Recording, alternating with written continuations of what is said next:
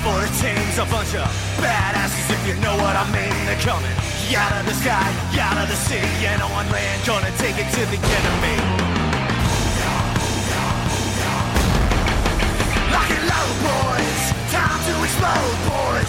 Make sure you get home, boys. They got your back, the pride of the fleets, the bright swinging frogmen of the UTT.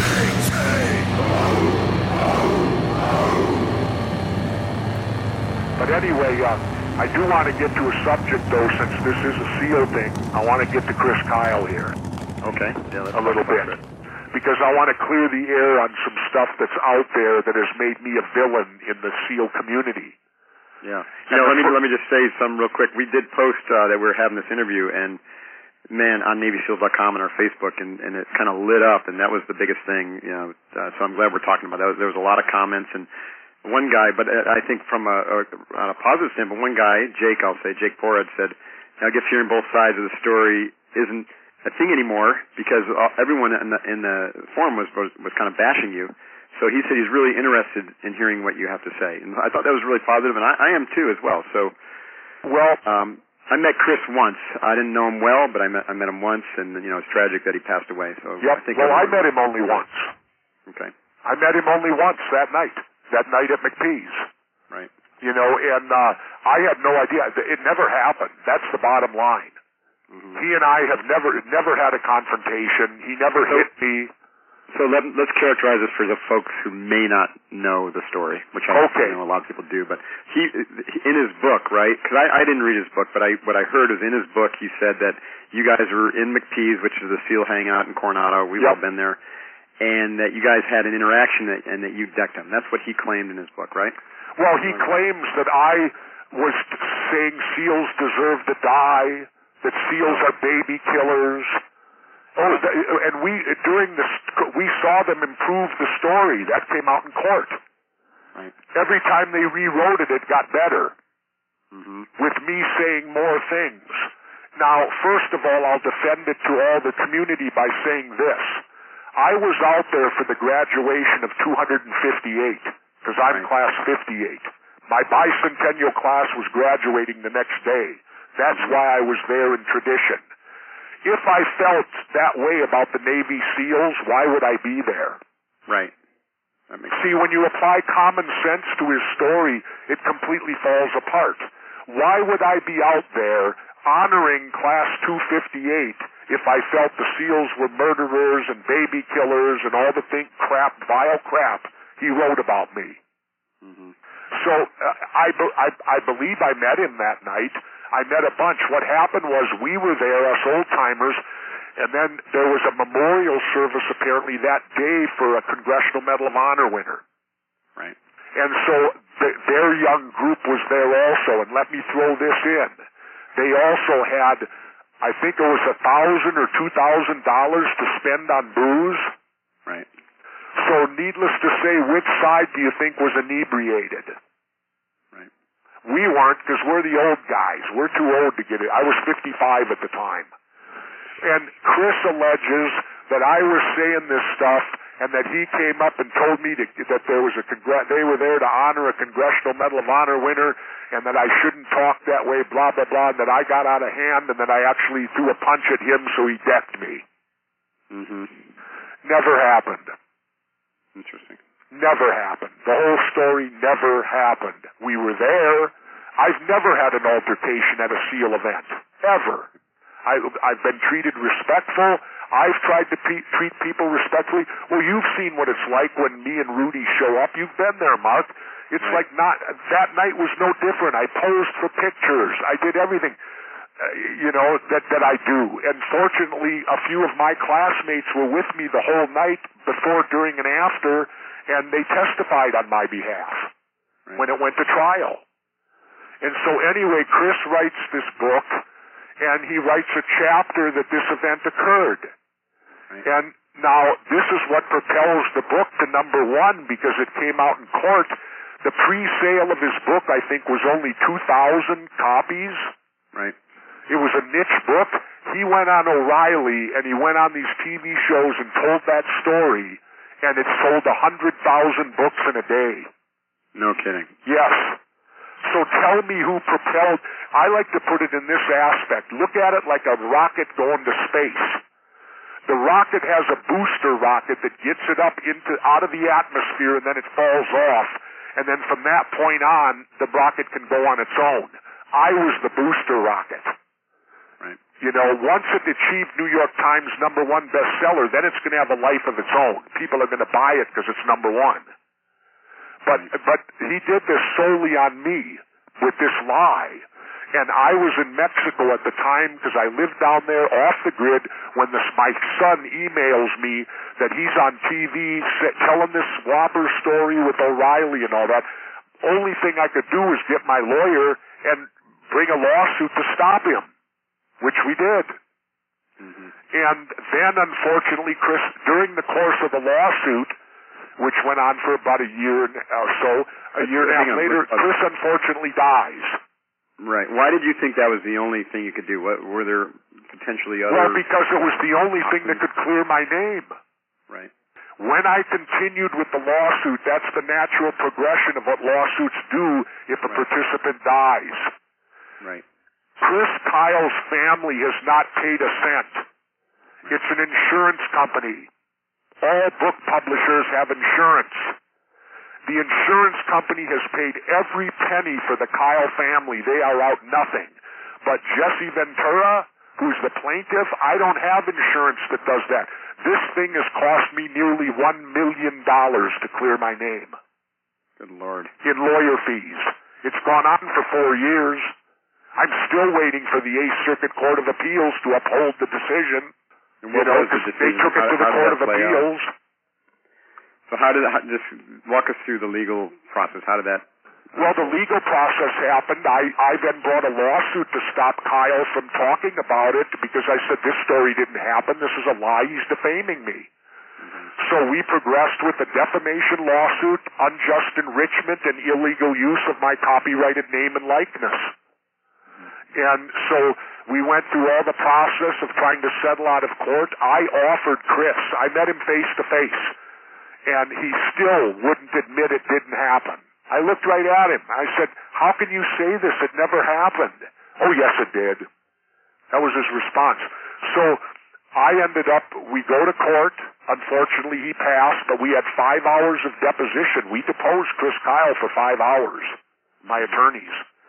So we played all the deposition in court, and then, of course, they ran up a string of his SEAL buddies to try to testify on his behalf. And it got embarrassing because not one of them could put the punch in the same place. Mm-hmm. You've been to McPee's, haven't you?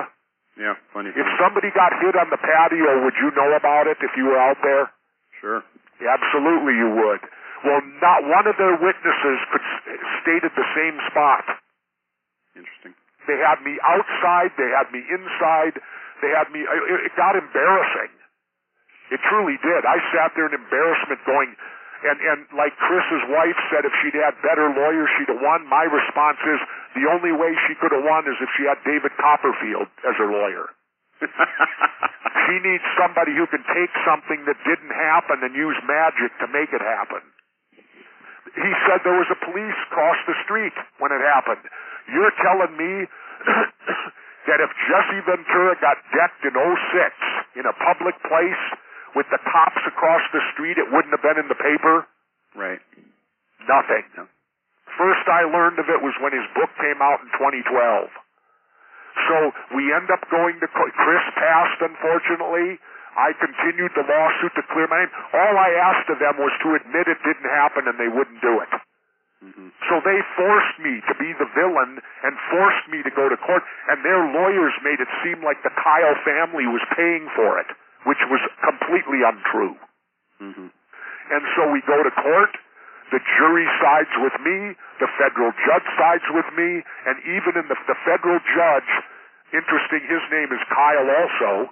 The federal judge, Kyle, wrote a 24-page summation and finished it with, there is substantial evidence supporting the jury's award and verdict. Mm.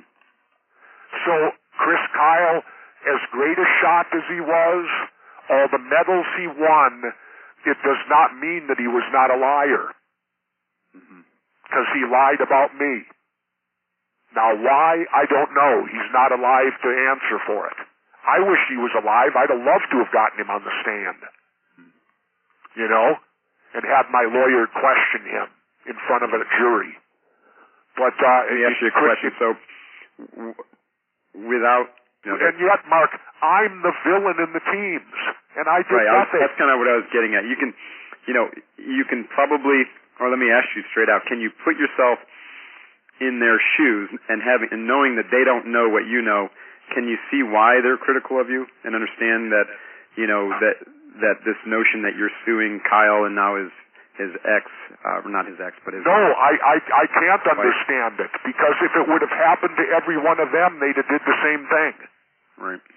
And the point is, it goes back to my training. I'm not going to quit.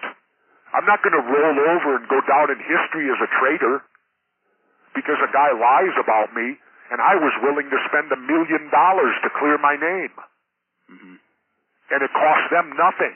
It's a big insurance conglomerate footing the bill. Mm-hmm. And yet they beat me up on television. They beat, Bill O'Reilly tells me to man up and drop the lawsuit. How can I do that? Then I go down as a traitor? I had to clear my name, Mark, and I didn't care what it took to do it. And the point is, Chris Kyle may have been many things, and he was certainly guys' teammates, just as I have teammates. I can understand their loyalty. They came up here, they tried to help out a teammate. But at some point, doesn't it enter into their mind at all that Chris may have lied? Mm-hmm. Now I want to get to something that I want to read to you. This came to me, to my attorney, as a matter of fact, right after the trial concluded. And let me read this, Mark, because I keep this every day. It says, Governor Ventura, I want to commend you on your difficult but outspoken pursuit of the truth and encourage you to stay the course and know that you are doing the right thing. I also want to say that what you are enduring is part of something much bigger that's been organized by fellow team guys who are using the SEAL name for their own gain and making money off the backs of others without regard for the truth. Simply look at how many books have been written by SEALs in the past few years. I know the team guys of old were the true quiet professionals, yet recently this group has figured out how to nationally exploit their service through false and exaggerated claims, which has and will bring more discredit on our community. Chris Kyle is but one representative of this group and unfortunately chose to encounter with you and sought to capitalize on your reputation and national recognition. Eventually it may come to light that his exploits are marred by many instances of exaggerations, outright lies, and even murderous acts of engaging targets who were no threat to himself or others, including innocent civilians. Plenty of people, especially those on the West Coast, know all about this, yet many guys are fearful of the whistleblower label and being targeted by this group because they either don't have the wherewithal or the reputation to withstand their attacks. You should also know that much of this condemnation of you that you have received is also organized by the same group of guys. These people recognize that any exposure of the truth could undermine their efforts and shed light on their corruption. Perhaps your relentless pursuit of the truth in the face of great adversity and notoriety may inspire the legions of SEALs who know about this to come forward with their own personal story and help rid the community of these self-serving scammers. And then it's signed, good luck and take care, fellow Frogman. Huh. Now that was sent to me anonymously when the trial ended. Mm-hmm. And I keep that. I keep it right at my desk. I don't know if it's true. I don't know anything more than what you heard written right there. Right. But I can only say that and tell everybody again, the whole Chris Kyle story on me is made up, and you see it in my court case because every time they rewrote the story, it got better, and they even changed locations with it. At one point, he was striking me outside, my head hit the curb, and I didn't get up. In the stories of the respondents or in different drafts of the book? In different drafts of the book. Oh, interesting. Oh yeah, we showed all that in court. How it got from one draft had me getting hit, going down and hitting my head and not getting up. Now here's another thing they didn't plan for in the court case. Since the year 2003, I've been on warfarin, Coumadin, blood thinners. So if Chris Kyle would have knocked me down and knocked me out, I'm a bleeder. I'm on blood thinners. We have photos of me that night and the next day, and I have no marks whatsoever. Mm-hmm. Now, how could he dep me and knock me out and not leave a mark when I take blood thinners? Mm-hmm. See, they didn't realize I was on thinners. Did they ever depose the co-writers, McEwen and the other guy? I don't know. Yeah. In fact, the one writer that did the book with him even brought his attorney with him when he had to get on the stand. Mm-hmm. That's how scared he was. He had an attorney with him. Interesting. Oh yeah, we deposed them all. We deposed every SEAL that Kyle put down as a witness. All of them. And not one of them could say they heard me say what I said, and not one of them saw me get hit. Interesting. All they said was, well, it looked like something happened in the corner. Or it looked like something happened outside the wall by the street. Oh, the court's public record. I urge anybody, if you want some good reading, go read the trial. It's very interesting. Like I said, it got embarrassing because about halfway through it, you realize that these guys are all just backing up their friend. Right. And that they didn't see anything and they're just trying to do whatever it takes for him to prevail. Yeah. And the thing that bothers me about it the most, Mark, is that they're doing it to a fellow brother. Yeah. They're doing it would be like me doing it to a World War II guy. Right. Here you got the Iraq guys throwing a Vietnam guy under the bus for fame and fortune. Yeah, it doesn't make sense. And it doesn't make sense at all. And so for all of the team, and then here's the part that got me. 170 team members signed a petition to throw me out of the UDT SEAL Association. Mm. To throw me out, and I didn't do a thing. Mm-hmm. Didn't do a thing. This is a fabricated story from top to bottom. I proved it in federal court. It's very difficult to win a defamation when you're a public figure. Right. Look at it this way, Mark. How overwhelming was the evidence for the jury to side with me going against a widow and a war veteran? Yeah, I can imagine. You know, I hadn't really ever looked into this. I mean, this is frankly the first time I've heard this whole story. But I imagine Chris Kyle was, you know, a national hero. You know, his movie probably had already been out, and totally, it was out. He made hundreds of millions. Yeah, and his memorial down in the stadium in Texas, I think it was in Dallas, was full. And there were literally like 100,000 people there. Mark, you're an intelligent guy. You're an officer. You're a college grad. How overwhelming would the evidence have to be for the jury to side with me? Yeah, I can imagine it would need to be pretty damn strong. I mean, again, it would have to be overwhelming. No experience in law or with attorneys. Well, I got a little bit, unfortunately, too. Most of us do in business, but yeah, it would have to be pretty strong. That's interesting.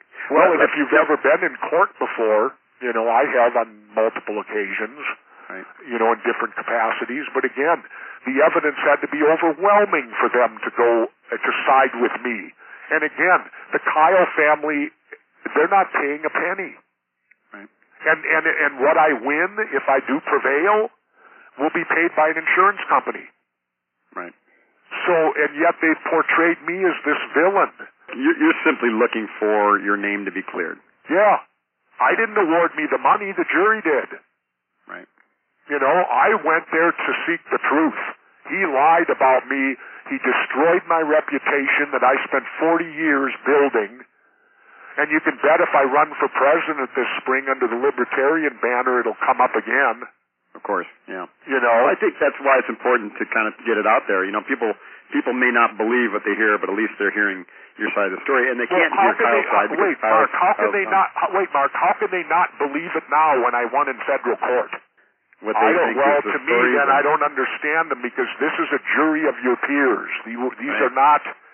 I didn't know any of these people. They're regular, everyday people, and then you got a federal judge who's well respected, Federal Judge Kyle, and he writes a 24-page summary, all in my favor, finishing with overwhelming evidence. Yeah.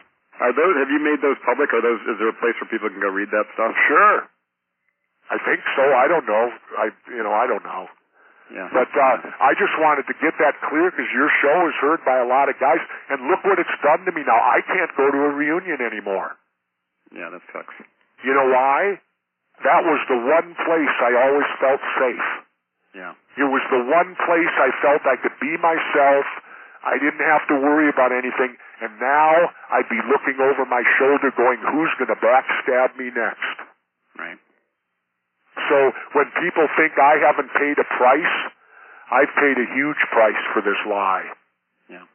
A big one. That brings me to my question, in the theme, back to Buzz, that every challenge holds the seed of some of your, best insights and lessons. What good came out of this for you?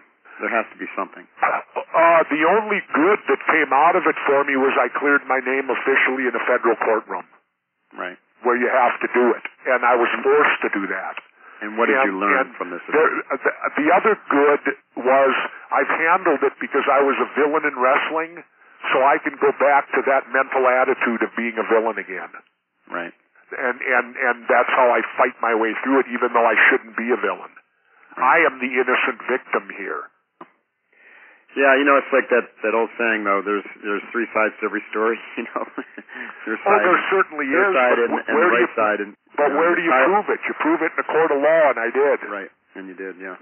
That's the bottom line to me. I won. The jury believed me, and like I said, how overwhelming was the evidence for a jury to go against the dead war veteran and his grieving wife? Because she was on the stand. Right.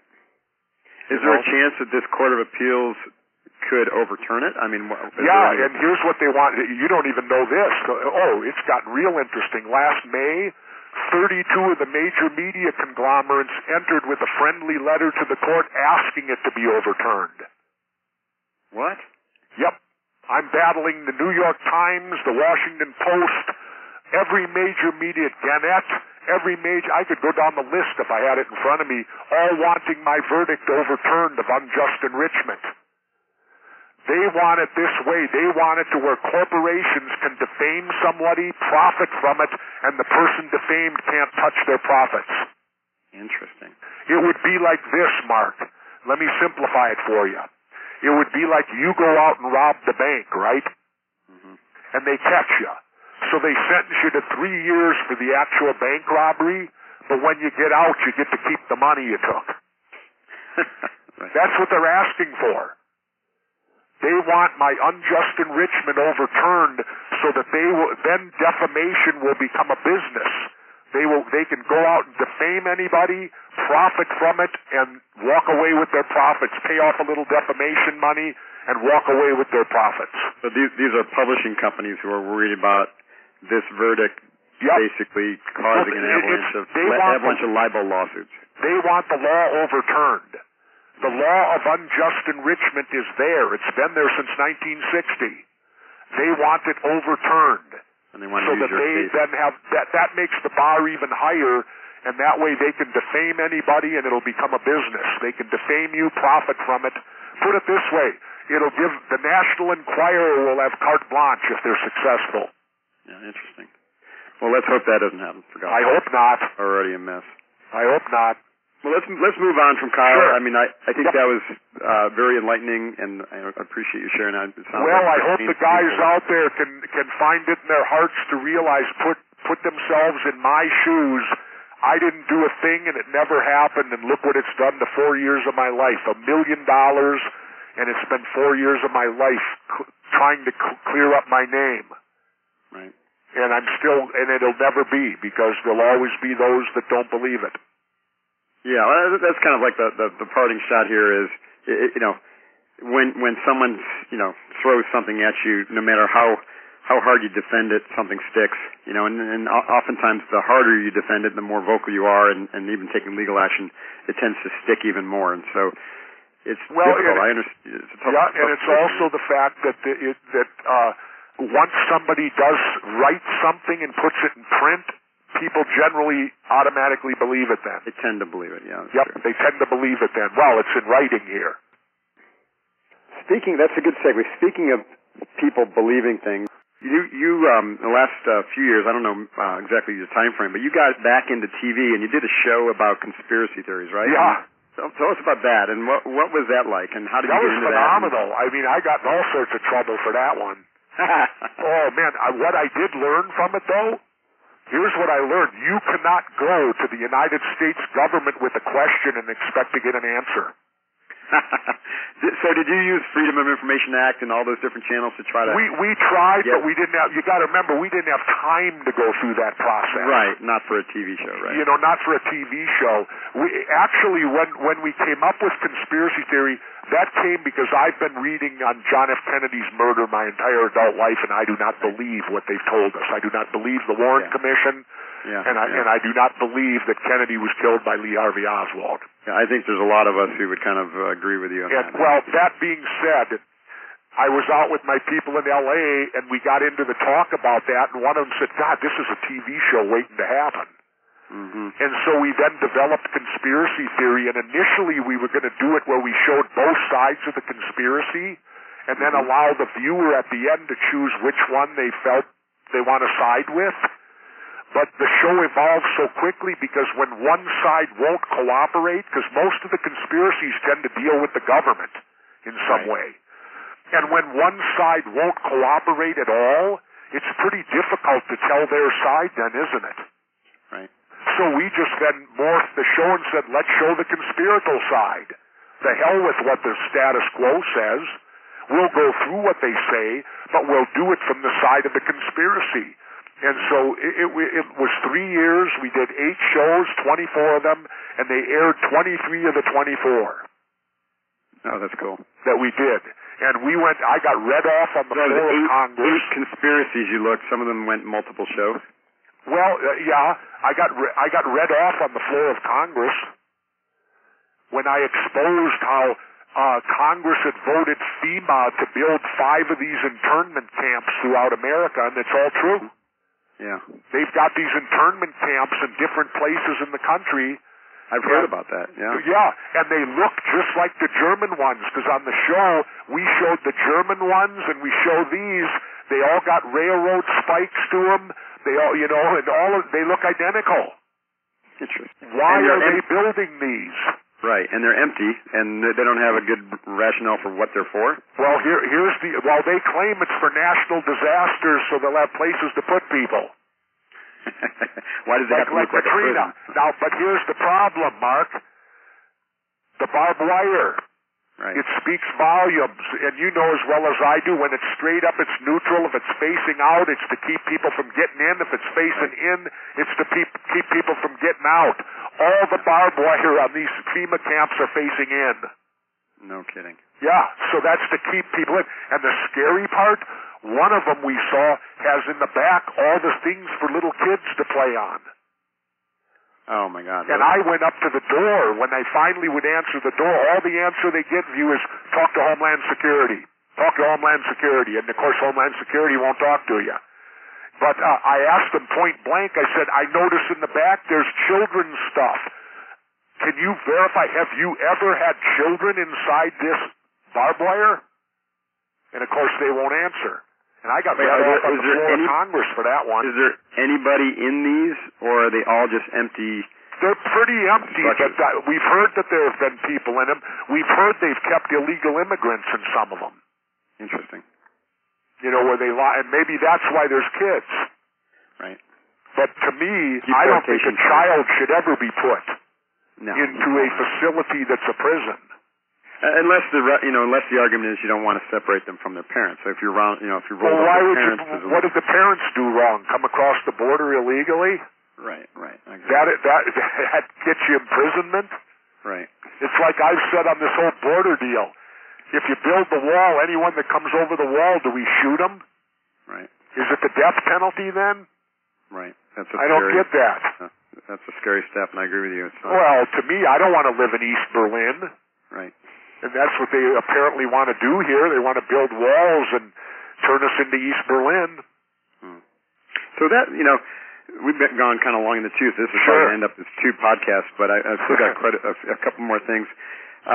What is, because you're already talking about it, but what is your vision for the future? Not, not just this country, but for the world at large. Are you an optimist? Are you coming from a place of abundance? Or are you? I try to be. You pessimistic and you're thinking all shit's going, shit's going down the I shitter? try to be an optimist as much as I can, but I get more feelings of doubt the older I get.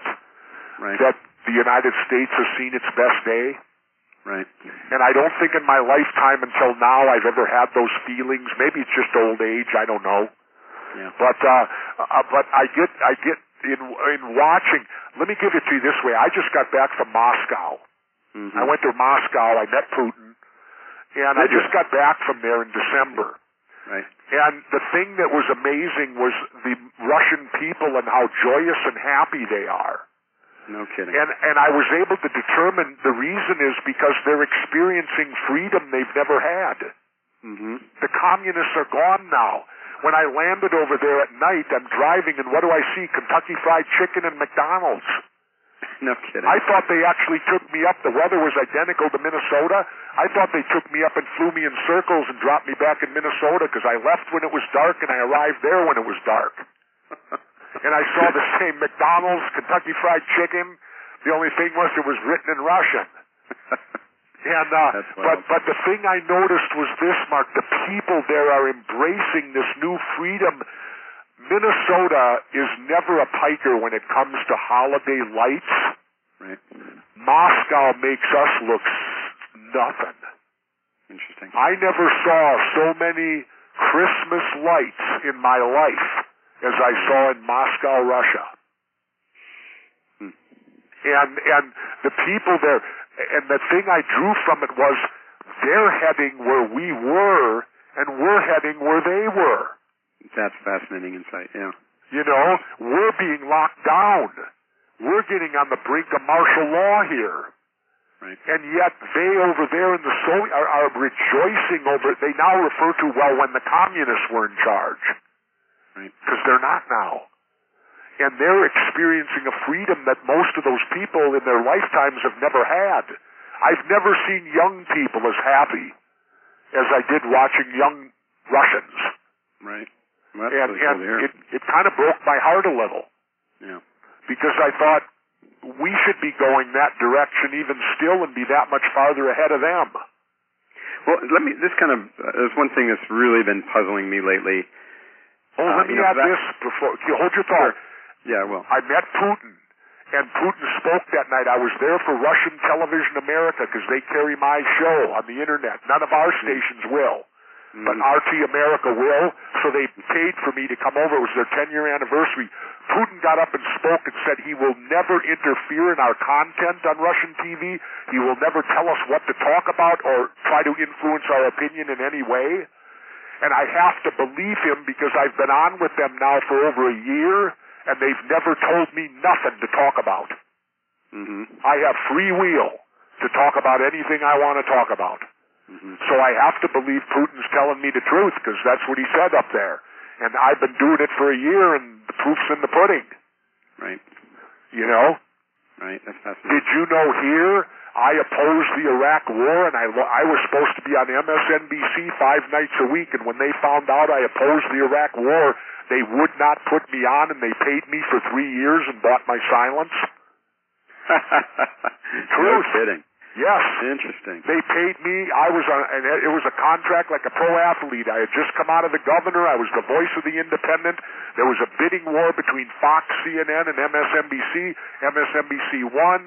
They were designing a show for me 5 nights a week, and then it came up. We got a call. The governor doesn't support the invasion of Iraq, and my associate said, no, he's opposed to it. The caller says, is there a chance he changed his mind? He said that we don't think so. My show got shelved. And they paid me the entire 3 years so I couldn't do any news shows or do any cable television. Because you were on contract. Yeah. Yep. They wouldn't let you out of the contract. They wanted to keep you I didn't want to be out of it, really. They paid me a lot of money. I sat home. Yeah, but they effectively silenced you with that. Yeah, they in essence bought my silence in its own way. I have to honor the contract, and I believe in honoring contracts. Right. You know, I signed it, so I lived by it, and so did they. But I went 3 years. In fact, my house in Mexico, you name your house down there. It's like Casa whatever. I came within an eyelash of naming my house there Casa MSNBC. You know? Instead, I named it Casa El Hombre Rana, which means the house of the frogman. Oh, cool. Because Rana's frog and Hombre's man. Right. Cool. So, but they say it man frog. Okay, that's kind of weird. No, in their language, they say the object first, then the description. Right. So it'd be man frog. That's cool. So what was been on my mind lately? And I just came home from a conference up in LA where it was all about future technology and convergence and what's happening with companies like Uber and AI and robotics, and it's just mind-numbing, and it's happening way faster than most people, or I would say all people, have any clue, what's coming down the pike. And what it's causing is a massive, decentralization and kind of democratization of technology, of the ability to earn money, of entrepreneurship, which is creating, around the world, not just, this is equally true whether you're in Estonia or the United States. And what it means is that it's going to be harder and harder to govern centrally, right? And so you're going to see like a lot of paralysis and confusion and just flailing in politics and in government, which, my opinion, is going to lead to more centralization and more of a attempt to control, right? So you have the technology pushing the populace to be more empowered, and then you have the government reacting to that and contracting to try to centralize more to disempower. And so it's really fascinating to me. And what do you think about that? I would view that it may be, I'm a great believer in science. I'm an atheist. Yeah. And I believe in science. And I believe in evolution. We're evolving all the time. Absolutely. Yeah. And my belief on this, and like a one world government, it may be evolution. Right. There might be nothing we can do about it. Right. Because you can't. Right. It's not a theory. It's not a philosophy. It just happens. Yeah. One day. Because with all the technology, the world's getting smaller. Absolutely. Much smaller, and therefore you may end up, probably not in my lifetime, and Mark, probably not in yours, maybe. Right. But maybe 50 to 100 years from now, we will be under one world government, probably. Now, the key is we better make it a good one. Better make it a good one, right. And the second part of it is there could be one good thing about that. I've thought about this. You know what the good thing about a one-world government would be? What's that? Well, wouldn't that eliminate war? You would think so. You'd think it would, wouldn't it? It would not eliminate violence. Right. Well, it wouldn't eliminate violence. You'd still always have violence. Right. But wouldn't it eliminate war?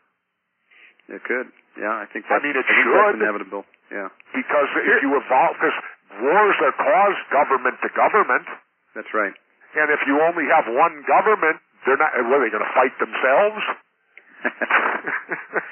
I think it's going to happen faster than most people think. I think you may be right. I hope I'm gone. Technology, no kidding. Technology is accelerating, and a lot of it's still kind of behind the curtain.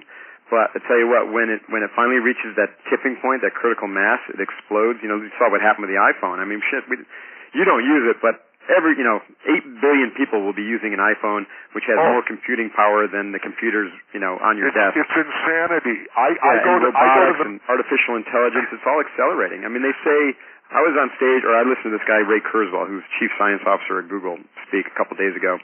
And, he was saying the singularity where basically computing power meets the computing power of the human brain. It's about 2035 or something like that.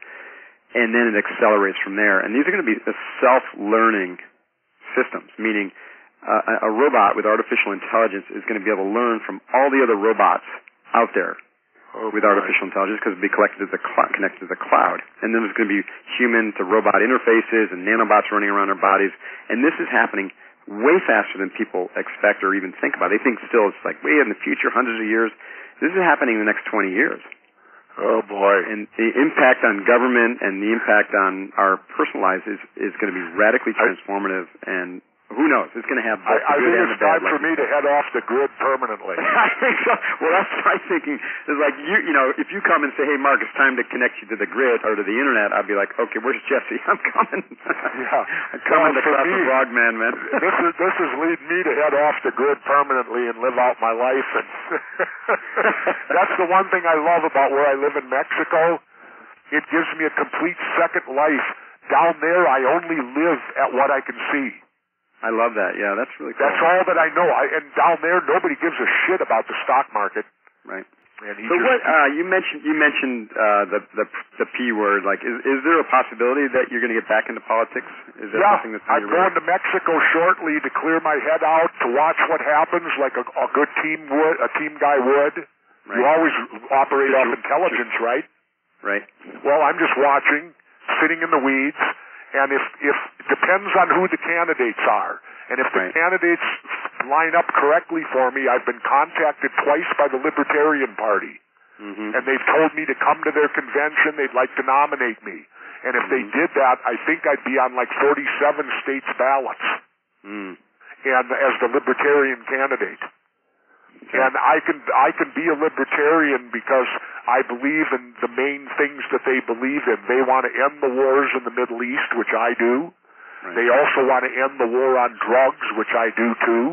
Yeah, I'm with you on that. And so there's we stand together on a lot of issues. And so if I run, it'll be under the Libertarian banner, and it just depends who the Dems and the Repubs put out there that'll determine whether I do it or not. Right.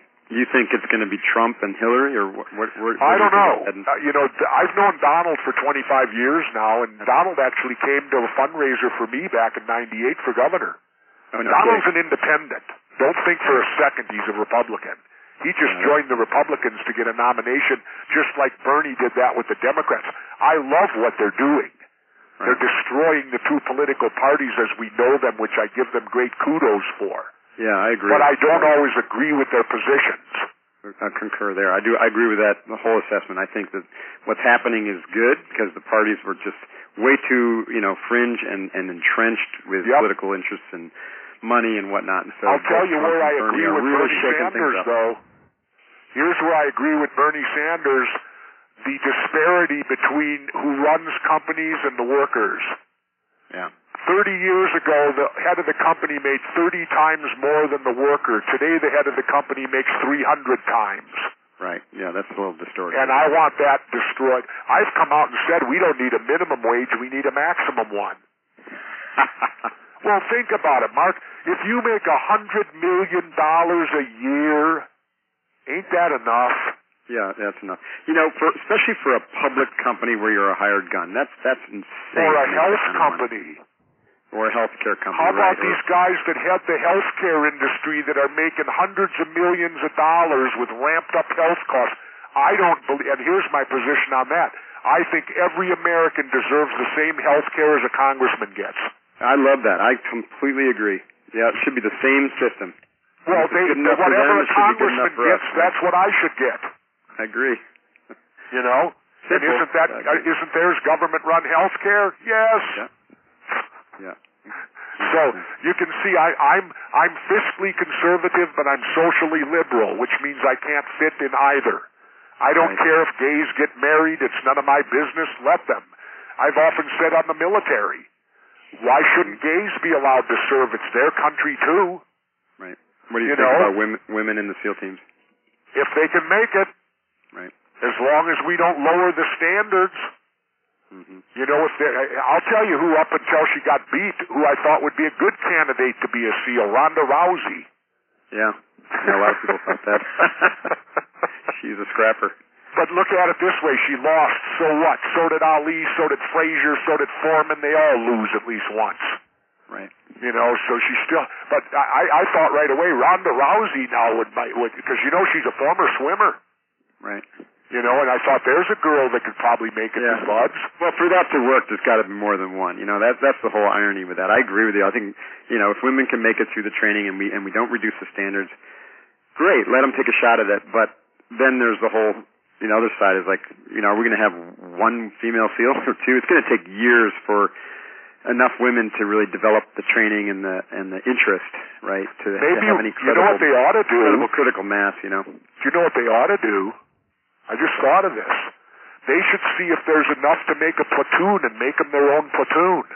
Yeah, that'd be interesting, wouldn't it? No, think about the thing. No one would suspect them. Well, there are plenty of women who serve in Spec Ops, even at DevGru and whatnot, and they do an incredible job. And so the notion that women, shouldn't be in combat has already been, in the Special Ops community, has already been disproven, because they've proven to be very worthy fighters and to be able to do the job. And as far as gays go, I go with do you remember old Senator Barry Goldwater? Yeah. Republican? He had a quote on it way back in the early 60s about gays in the military, and his quote's great. He says, all I care is that they could shoot straight. Well, there's other issues, of course, right? There's a lot of cases of, unhealthy, actions, right? And people. Well, let's put it this way, Mark. That gets kind of. We heteros have nothing to talk about. Yeah, I agree. The heteros can't point no finger at nobody with our behavior, tail hook, and things of that nature. So I'm thinking to myself, you need at least a platform to stand on, and I don't think we have one. Yeah, that's true. Good point. All right, Jesse, man, we could go on for another 2 or 3 hours. I know we got it, and I want to thank you for letting me air the stuff about Kyle, because I know that a lot of team guys are going to hear this, and I want them to hear my side of the story, that it never happened, and that truthfully I'm the victim. Yeah, I might get some critique for even letting you say that, but hell, to me, everyone deserves their say. I wish Chris could have called in and, had his say, and then people can kind of, figure it out on their own. But ultimately, you did what you thought was right. Well, so. Anyway, Mark, great to talk to you. Keep up the good work. Good luck, and if we do fall under one government, you'll know I'm off the grid. Yeah, I won't even go looking for you, Max. Good luck with everything. It's been great connecting. Hope to see you in person sometime soon. If I can do anything for you, just reach on out. Thank you, and hopefully we can do it again. Maybe if I'm running for president, we'll do it again. Let's do that. That'd be great. All right, bye-bye. Good talking to you, Jesse. Take care. Bye. All right, folks, that's it. You heard it from the horse's mouth. Jesse Ventura, potential future candidate for president, former governor of Minnesota, former Navy SEAL, former WWF Wrestling champion, and actor, and gosh, what an interesting life. What an interesting guy. So thanks for listening, and, if you're one of my teammates, have an open mind, and, there's, like I said, 3 sides to every story. My side, your side, and the right side, so check it out. Stay safe, train hard, keep focused on the right thing, and to maintain that unbeatable mind. Hoo-yah. Coach Divine out. Lock and load, boys. Time to explode, boys. Make sure you get home, boys. They got your back, the pride of the fleets, the pipe swinging from